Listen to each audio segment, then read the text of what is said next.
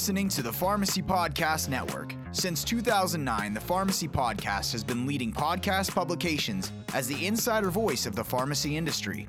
Explore the profession and business of pharmacy through audio. Join us at pharmacypodcast.com or subscribe on Apple Podcasts, Spotify, Google, or any of your favorite podcast directories.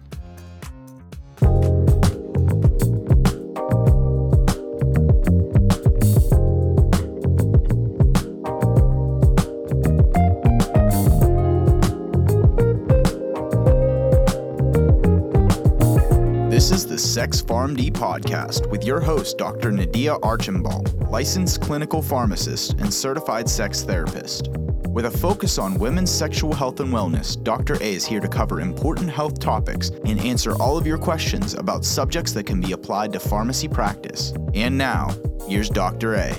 All right. Well, I am super excited here. My name is Dr. Nadia Archambault. I am a pharmacist, and welcome to Sex PharmD. I have a very special guest here, Lindsay Walden. She is a licensed mental health counselor, certified sex therapist, and relationship coach, and she is going to take us through her journey and what she's been doing in the community for patients and helping us pharmacists navigate what's happening now in her line of work. So welcome, Lindsay. Oh my gosh, thank you so much for inviting me. I've been so excited all day. I'm like, okay, I got to get through my client work, then I can do the fun stuff of the recording. But no, it's great to be here. As we were getting ready to start talking about, we've kind of known each other for almost 10 years now. And have definitely been like supportive forces, but I love getting to sort of come and talk about exactly what it is that I do and how there's overlap maybe with what I do and what you do. And I just, love that.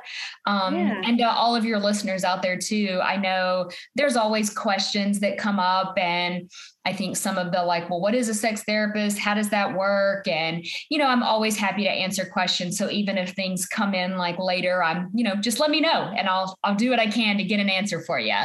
Yeah, absolutely. So for our listeners out there, I met Lindsay in sex therapy certification training in West Palm Beach. I was trying to remember the exact year. I have to look up my certificate. It was 2012. 2012. Okay. Yeah. So I wanted to broaden my practice a little. It was definitely a newer thing, and it was an unknown thing for pharmacists to get into because I'm not a licensed mental health professional, but I dealt with more the medication end of things. And on your end, you're a therapist.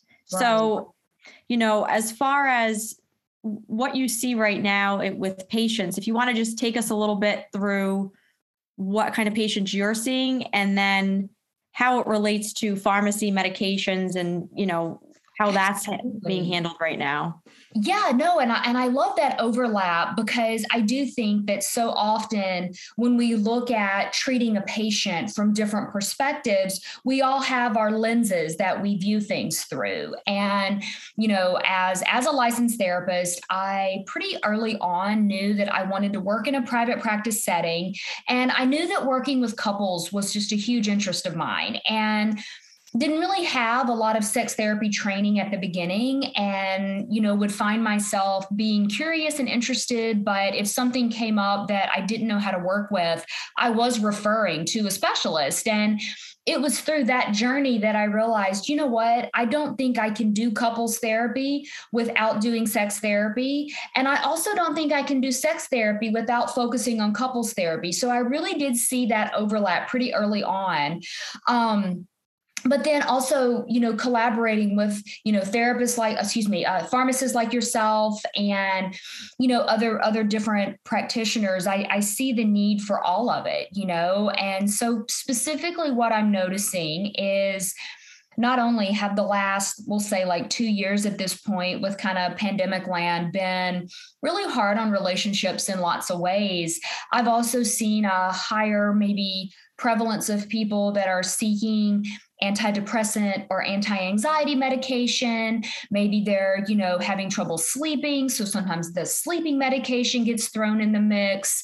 And really just, I think, it's bringing a lot of stuff to the surface because, collectively, we've all been going through a lot of processes, and sort of the world as we knew it is like changing. And, what does that look like? And understandably so, there's been, I think, a higher prevalence of relationship stress that's gotten thrown like in the mix.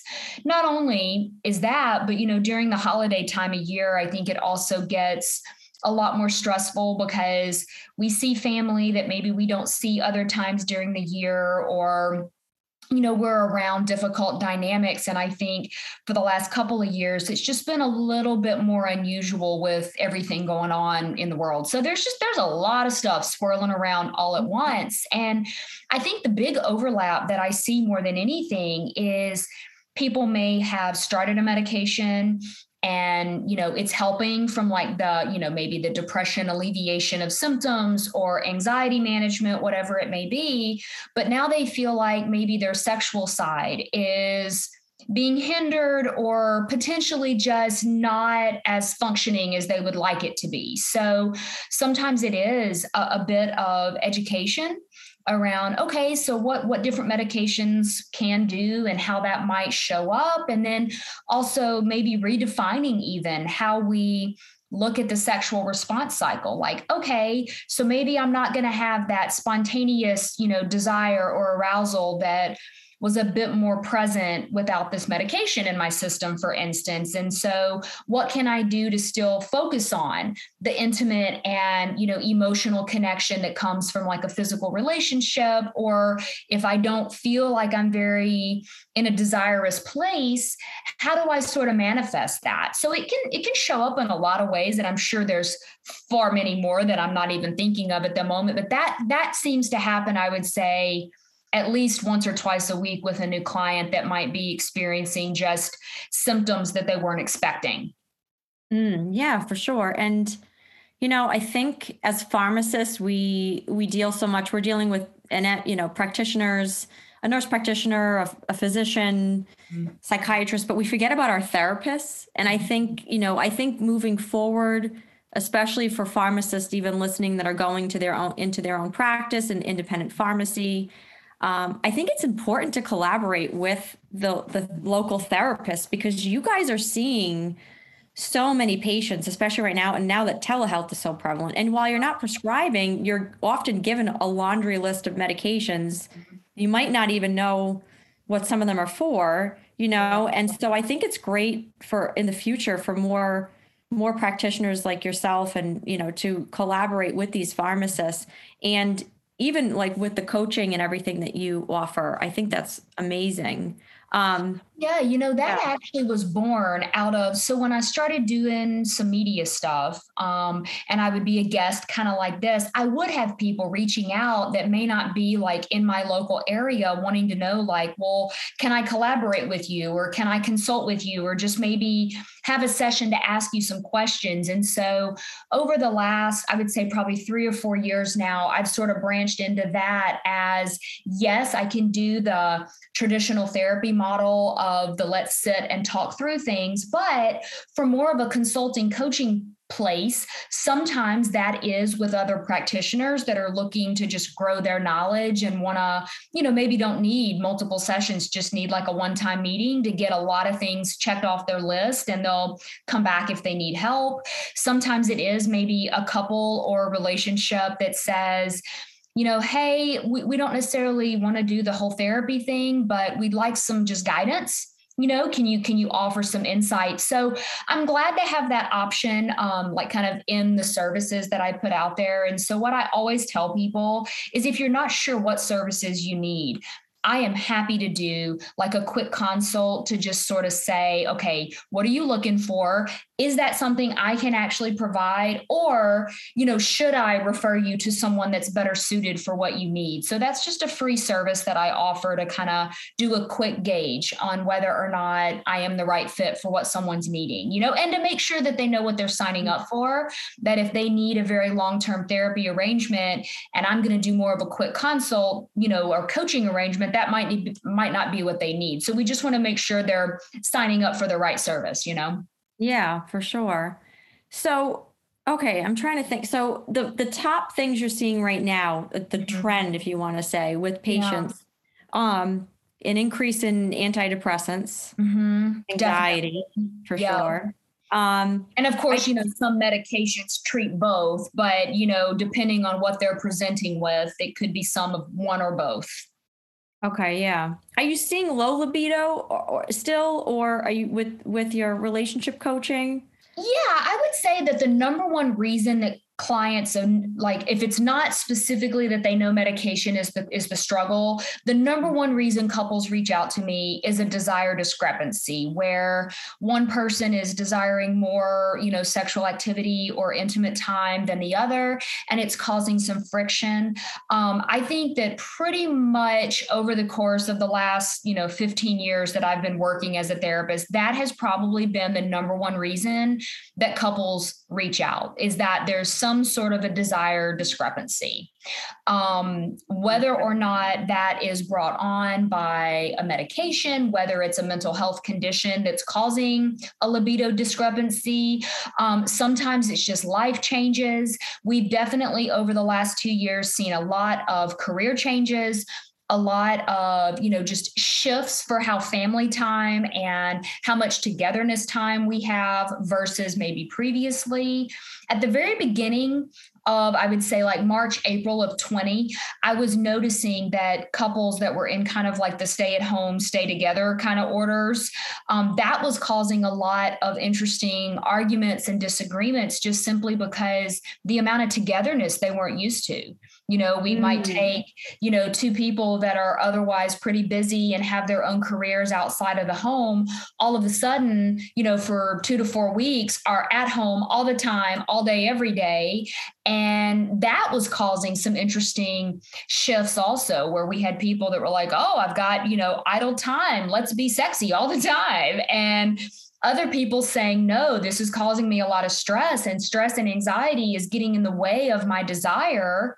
And then simply just the being together all the time. Like, I don't have time to miss you because you're here with me all the time. So when we, are together all day long, every day, it's almost like I don't have time for that desire to build up. So those were like early themes that I was noticing. And then I would say probably over the last 6 months or so, it's been more of a, wow, the last couple of years have brought up a lot of stress, or have really forced me to sit with, feelings and emotions that I didn't really expect. And so now that they're all coming to the surface, I've got to deal with it. And so whether they start with me as an individual client, and then maybe we branch into couples therapy and realize that that might be an element that's needed. Sometimes it's, couples just noticing that they're not connecting, in a intimate sexual way anymore, and want some help with it. Yeah, I think divorce rate went up, babies went up. Went in both, one direction or the other.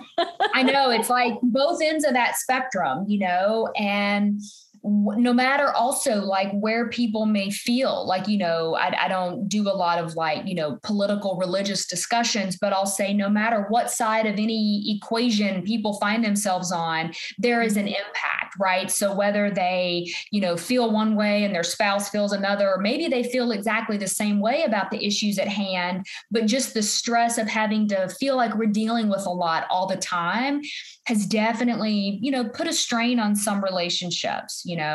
I think it's also made us sort of evaluate like the fragility of life, like what's important to us. Life is short. And when we saw a lot of our like way of life shift and change, and, even the fact that now, there's still a lot of adjustments that we're going through, I think it has caused a lot of people to sort of look at, I want to be happy in my relationship. I don't want it to just be like kind of, getting by. Like, I really want us to have a deep, meaningful connection. And I do want to feel like I've got like a same team partner, that we're, in this together. And so I do a lot of work with that concept of like, what does it mean to be on the same team? How do you become a relationship with a foundation that can accept a full range of emotion from both people, and that we don't go into that like, let's just argue about everything. Let's really use empathy and try to understand, where the other person is coming from.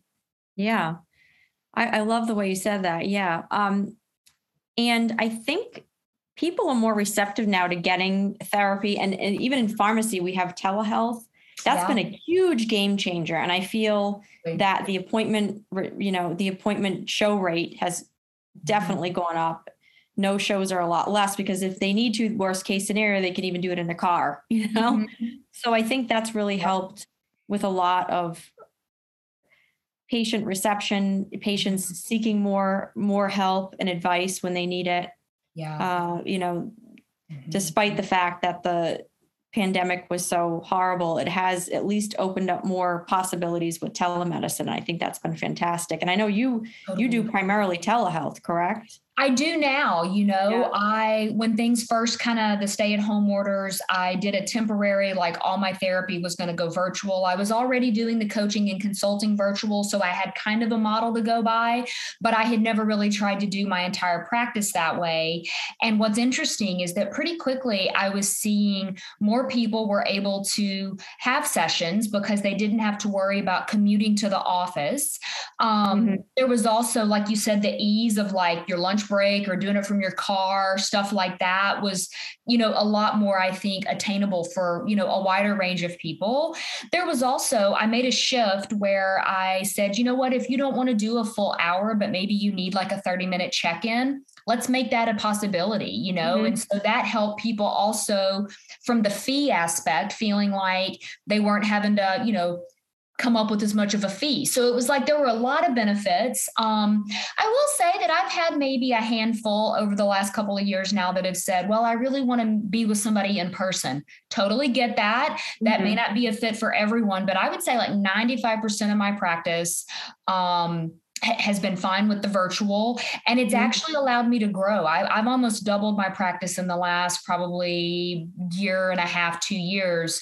And I'm very grateful for that. But it also shows me that there are a lot of people needing help. And so there's just been a greater need for it. Yeah, absolutely. I want to shift now because I think you do some really interesting work with the transgender community. This is a big topic in pharmacy now because we have people who are transitioning and they're going on hormone replacement therapy. And I know as pharmacists, we're trying to navigate how to counsel, what to do, where to go, what are some of the things that you're seeing that comes up? And from even a health perspective for pharmacists, what do you think are some good resources for us to tap into to help kind of navigate this new world of medicine? I mean, I think it's fascinating, and I think it's great that you are able, you work with this also. So.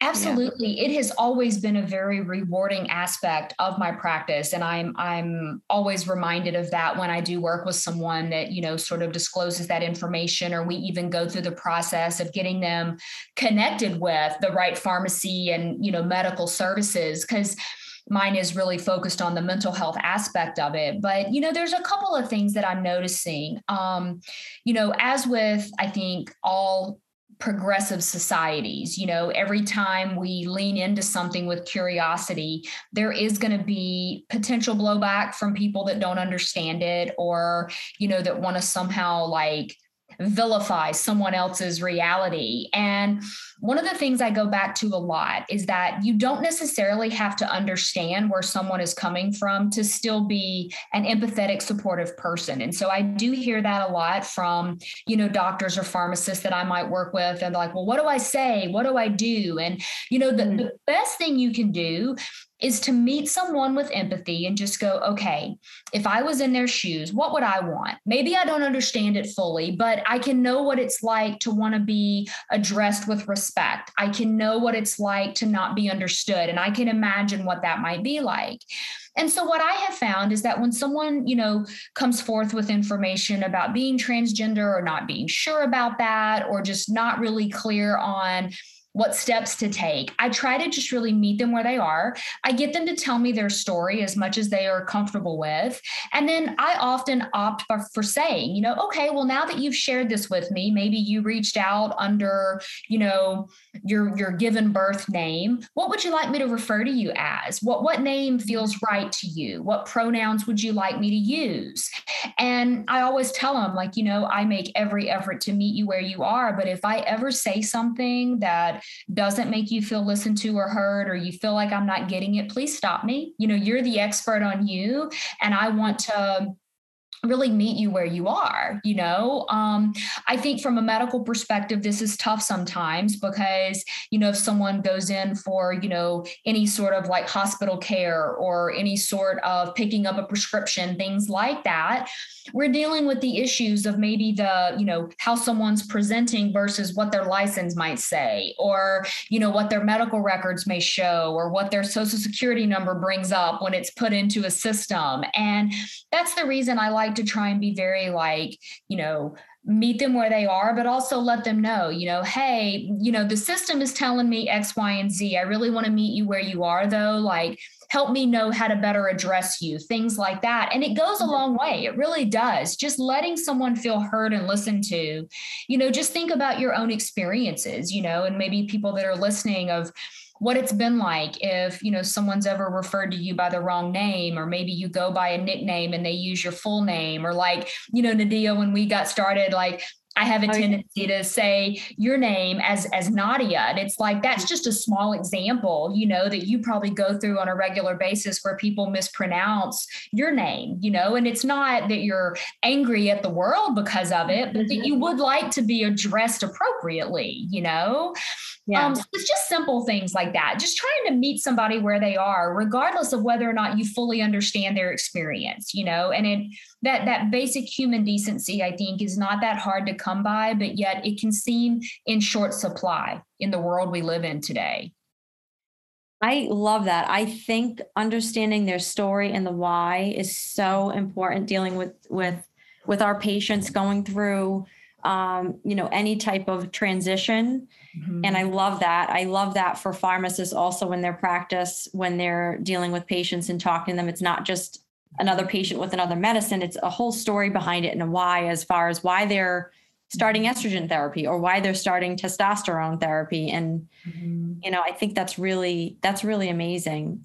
What ages are you seeing? Like, what's the common age right now that you're seeing for that? You know, it really does range. I generally do not work with people under the age of 13. I sort of specialty wise feel like I am a lot more equipped to work with like that early teenage and older. I would say the average is probably somewhere in the 16 to 21 range based on my practice, but I know it's different for different people. You know, and the other struggle there is that sometimes if someone is still a minor, you know, getting parents on board, or, you know, even figuring out what doctors are willing to work with patients under 18 versus waiting until they hit that 18 mark and letting them make some decisions for themselves. But I would say, yeah, my range is probably 16 to 21, an average of when they may come out with that. But honestly, I have worked with clients as young as probably 9 that, you know, needed to talk through these transgender, you know, questions and wanted to, you know, have some support, all the way. I think my oldest client was like in their 60s.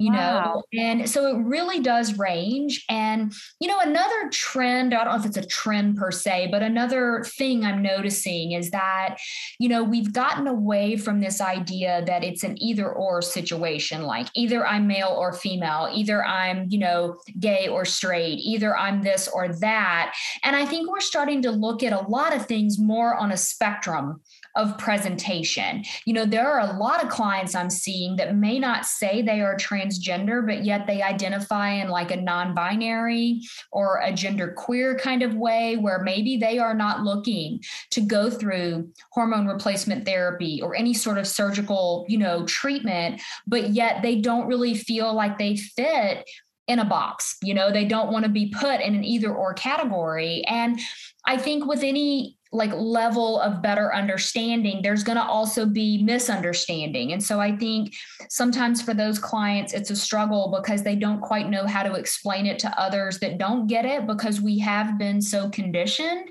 to seeing things in that binary that it can be, you know, a bit frustrating and difficult. And I think sometimes they even feel like maybe, you know, well, if I was transgender, at least people would know what to call me. You know, they would say like, oh, they're transgender and this is their identity. But when I say I'm non-binary, they're like, well, what does that mean? Who are you? And it's like, I have a good friend that falls in this category, and I believe currently still is comfortable with she pronouns and her pronouns, but also doesn't really identify as male or female and just sort of says, their name. And they're just like, yep, I just am, this is me. This is my name. That's who I am. I guess, I was female assigned at birth. I do use her and she pronouns, but I'm really just me, because I don't do a lot of things that are traditionally male or female. I kind of bridge that gap. And I get that, I mean, when we know that medically, even looking at a condition like, being born with not even necessarily external genitalia that is, male or female or kind of ambiguous. I mean, there's a lot of other chromosomal and, like hormonal things that are present that a lot of people don't even realize until they are hitting puberty.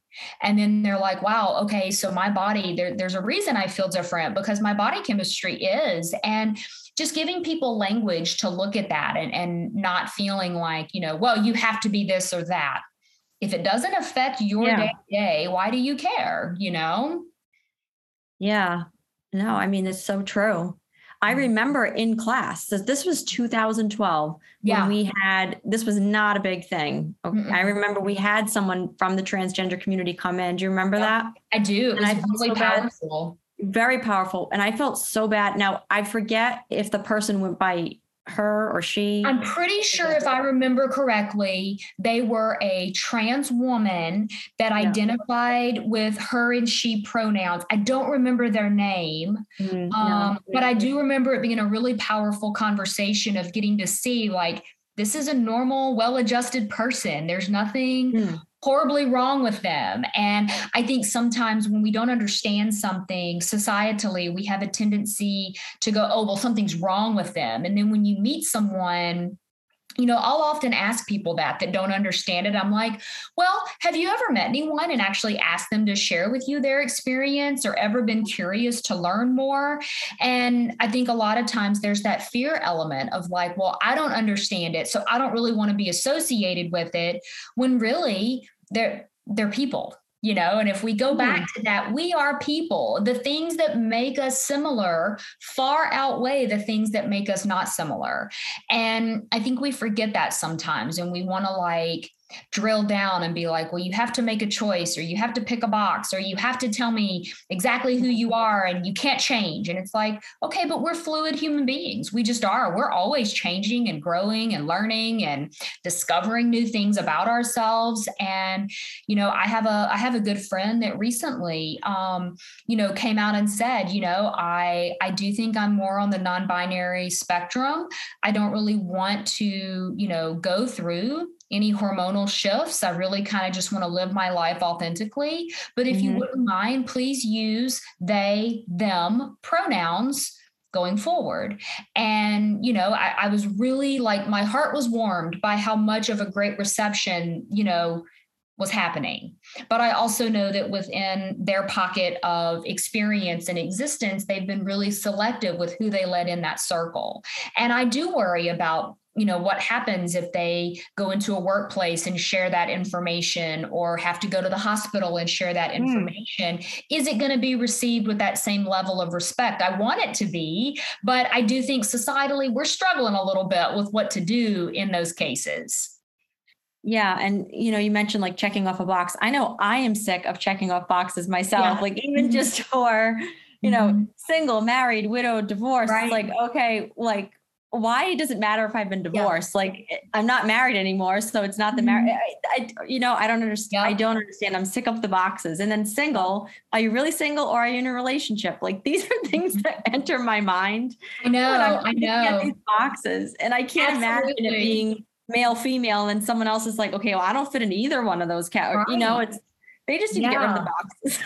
It really does. Like, it makes my little sex therapist heart so happy when I go to fill something out and it does offer like a neither or non-binary or other option, because at least I feel like, okay, we're making some progress in this way. Like, we're getting a little bit closer to acceptance. But, you know, I also understand that, you know, the greater population at large is really the, you know, sort of the societal, like, quote unquote, societal norm. And so when we're talking about a minority of a population, there's often going to be some misunderstandings. And, you know, there is a really great social media person that I follow, and I cannot remember their handle off the top of my head, but their name is Jeffrey.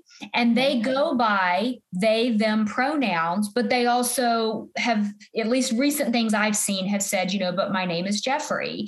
And I love their TikTok and YouTube, because they are just so warm and loving and accepting. And when someone comes to them with hate or ignorance, they don't bash them back. They really do approach it with, you know, I love you. And I hope that you can see that my response back to you is not one of anger, that it's actually one of trying to educate.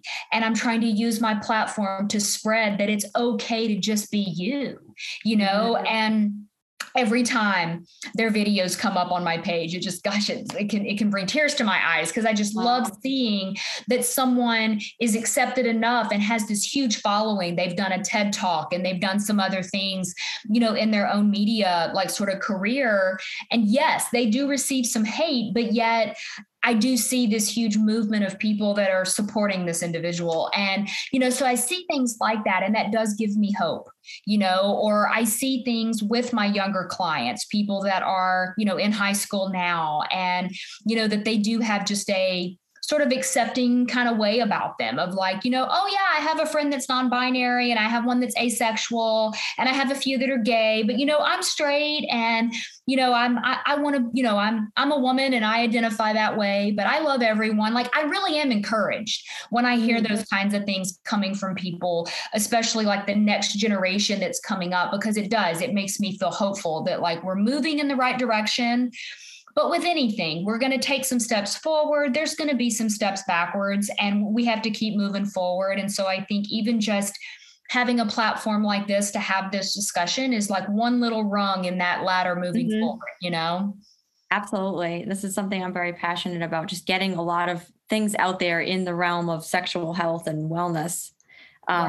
Right. I remember now, especially now with patients undergoing surgery, I remember that patient that we had seen that time, who I think they had to go to, where did they get their surgery? It was some, I'm trying to remember. Did they actually go to the Papillon Center under Dr. Christine McGinn? Do you know if that was connected to their case? I can't remember. That's a resource I would recommend. Okay. You know, Dr. Christine McGinn is an amazing transgender woman that has done huge things in the field, has an entire center with her wife, and they operate in, I want to say it's in the Northeast somewhere, but if you do a search for them, you will find her. They were also featured in the movie Trans that I believe we watched during that year. I've also been on in a training with a panel discussion with Mark Schoen and his sexsmartfilms.org, I believe it is. Those are really great resources. His trans movie, I think it's available on Amazon Prime, but I do know it's available like on his website. I feel like it's a great resource. Even still, I mean, it's been almost a decade since it was, you know, filmed, but I think it's still a really good resource. It does a lot of really good breaking down of the different ways that trans people can exist in the world, and seeing the range of young to old and how those things might be different, just the world that they have grown up in and how it's treated differently. Those are really great resources, you know, to just have someone sort of go to. So we've got Christine McGinn, the Papillon Center, sexsmartfilms.org, and Mark Schoen. Those those are the ones I would really recommend. And his movie Trans are probably the best resources. Yes. And usually those are things I offer clients to say, hey, go do some research on your own. Like, here's some things to go read about, because I never know exactly what's going to resonate with someone, There's also a really interesting website. I believe it is called, I'm trying to think off the top of my head. I want to say it's called metrosexual.com. It's some kind of interesting name like that, but they have created what's known as the Genderbread Person, which looks at the full spectrum presentation of identity, presentation outwardly, orientation, male, female. It looks at everything on a spectrum. And I feel like it does a really good overview, job for people to just sort of start wrapping their head around. It is sometimes used to educate kids about these concepts, but I have found it really effective with adults, and even in presentations that I've done at various centers over the years, I've used that printout multiple times. It's a very effective way to sort of paint the picture, because you see a lot on that one graphic. Yeah. Mm-hmm. I will make sure to include all that with with that info with the podcast. Sure. We also have, we'll also make sure to have all your info as a resource. Absolutely. Yeah, that'd be great. And I'm happy to help in whatever ways, be it someone just has a question, I'll answer it if I can, or I'll get you the info. If you do want to maybe work with me on any level, like I said, reach out, let me know, hey, I want to know what's best. And we will do a consult before having you go through any registration or payment or anything like that, so that you make sure it's a good fit. Yeah, for sure. Mm-hmm. Because I know as we've seen, even on that show Botched, where people have gone for different procedures and in another country, and it's a complete hack job, and it's scary what these poor people are going through, or they couldn't afford it in the US, or it wasn't available in the US years ago. So we're seeing a lot of that. We're seeing a lot of, and then there's medication management involved with that. Right. So I think that, our fellow pharmacists have, some I've spoken with many who this is navigating a new world. Mm-hmm. I also want to mention, it's called AASECT, the American Association of Sexuality Educators, Counselors, and Therapists. Yes. And I like that resource. I'm a member there, and I think they're a good resource also. And for those pharmacists that want to become a sex educator and get certified, that's really cool. Yeah. Absolutely. I'm actually thinking of continuing my PhD work through them, and to go ahead and fully get that certification. It's one of those things. I think I told you when we were going through everything training wise, my life was kind of in chaos. So it was just kind of on the back burner, but I really do want to go ahead and complete that full certification from that perspective. I have the sex therapy certification, but would really like to get the AASECT one. And they are a great resource. I totally agree. Yeah, no, I think that'd be awesome for you for sure. Yeah, it's a lot. I'm realizing that now. And no, it's all good. It's so funny to myself. Okay. I know. In the recording world, it's so funny. You'll hear yourself back and you're like, wow, I say that a lot. Okay, well, that just must be me, but I mean, it's part of your personality. It's all good. Yeah. And I also love how, you are just wanting to ask these questions, because I also think that is how we grow. That's how we grow as a society. And one of the reasons I love doing the, podcasting or, any other media, whatever it may be, is that if we can just reach one or two people and kind of give them some info, I would love to reach more than that. But we, that one seed that we might plant for someone really does grow. And those seeds sort of grow into a much more accepting, understanding world. And I think, there's some comedian I heard the other day that was like, you know what? Everyone seems angry about everything all the time. And I think there's some truth to that right now. I think there's a lot of anger that's at the surface. And I think when we can have open forum discussion like this, where we're not angry, we're just being accepting and trying to be loving and understanding, I really do think it matters. Yeah, absolutely. Mm-hmm. That's so right. Now, what kind of advice would you have for, what's your big takeaway advice for us pharmacists navigating just everything with sexual health and wellness? Mm-hmm. the, transgender population. What is your biggest piece of advice for us in our practice? The things that I always come back to, whether this be personal, professional, doesn't really matter, is that healthy communication involving active listening, using empathy as the foundation is really going to be your best key for success, because there's not a one size fits all approach. But if instead of, and I'm guilty of this too, if I have someone that seeks me and I already see where we're headed, right? I've done that type of therapy so much that it's like, I know the path and I can pretty much tell you like the next 6 sessions are going to look pretty much like this. As much as I may know that, and have a pretty good idea that that's where we're headed, it would be wrong for me to just impose that on a client. I really need to, in that first session, even if I have a bit of an idea of where we're headed, to get clear on, okay, well, where do they think we're headed? What is it that they are seeking? What are they asking me? And then we dig into what's the thing beneath the thing. So there's always that presenting thing that they come in with, but then what does that lead us to? What roadmap are we uncovering as we work together to let us go to those deeper levels? And I think that in all healthcare professions is a really helpful piece, is just to say, okay, I may be very seasoned in what I do, but when someone new shows up, that is their first time interacting with me. So even if it looks very similar to things I've worked with in the past, or maybe I think I have an idea of where we're headed, if I can get very curious, if I can meet them with active listening and empathy, it's going to go a long way. Because people want to be heard. They want to be validated that, okay, that's how you feel. Let's validate that because that's how you feel. But let's work together on a solution, and I think that's a really good rule of thumb.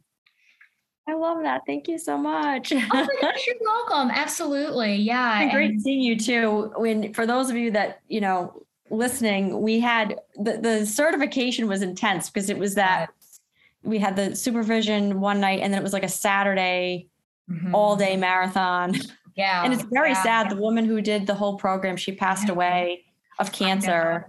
She was a hoot. She's from Palm Beach. She was a hoot. She was. And I don't know if you remember her talking about sexy thoughts all the time. Yes. But my actual first radio show, I called that and I kind of did it in her honor because it was it was such a great way to say, that if you're not thinking sexy thoughts, you're not going to really have like the sexy relationship that you want. And it's a simplified way to look at it. But I liked that I was able to kind of honor her in that way. But yeah, it was really sad to hear that she passed. I feel really grateful that I got to know her and learn from her. And, obviously like her lesson stuck with a lot of us, Right. I know. She was amazing. She was a pioneer. She was great. Yeah. Such an interesting person. Definitely. Yeah. Mm-hmm. So how can everyone find you or get in touch with you? And I'll make sure to have this sent. And anyone on here, you can email sexpharmd@gmail.com. Questions, if you want to get in touch with Lindsay directly, questions about the show or in general. Absolutely. So sexpharmd@gmail.com for everyone listening. And then for you, for me, they can go to my website, lindsaywalden.com, and that's Lindsay with an AY. So LINDSAYWALDEN.com. There is a contact me feature throughout the website where you can send me an email directly. It goes right to my professional email address and I can respond back that way. You're also welcome to my office line is 314-485-9189. I can get text and phone calls at that number. Leave me a message if you don't get me. Probably just means I'm in session. And I try to return those within 24 hours. But yes, I am all over social media. I had taken a little bit of a social media break, but all of my platforms are still active and I'm working on getting things back up and kind of like more regular posting. But on TikTok and Instagram, I am at This Is Lindsay Walden. On Facebook, it's Lindsay Walden Consulting. And then I have a Pinterest account, which does a lot of like relationship and therapy things. It's just my name, Lindsay Walden. And I am getting back on the Clubhouse platform doing more relationship stuff. And that one is at lindsay.walden. So I'm kind of everywhere. Look at you. You are busy. Yeah, if you do a search for me on most social media, you'll find me. And you're welcome to reach out any of those places and ask whatever questions you may have. Perfect. So there's a lot of different ways to get in touch with you. That's great. It has been Definitely. amazing having you on. I love everything you have to talk about. I definitely want to have you on again at some point to talk about some other things. But this has been anytime. fantastic. Yeah. Well, I am very grateful. Thanks for having me on. And I will definitely make sure to kind of share it out on my end too, so that people know how to listen. Great. Thank you so much. Thanks everyone for listening too.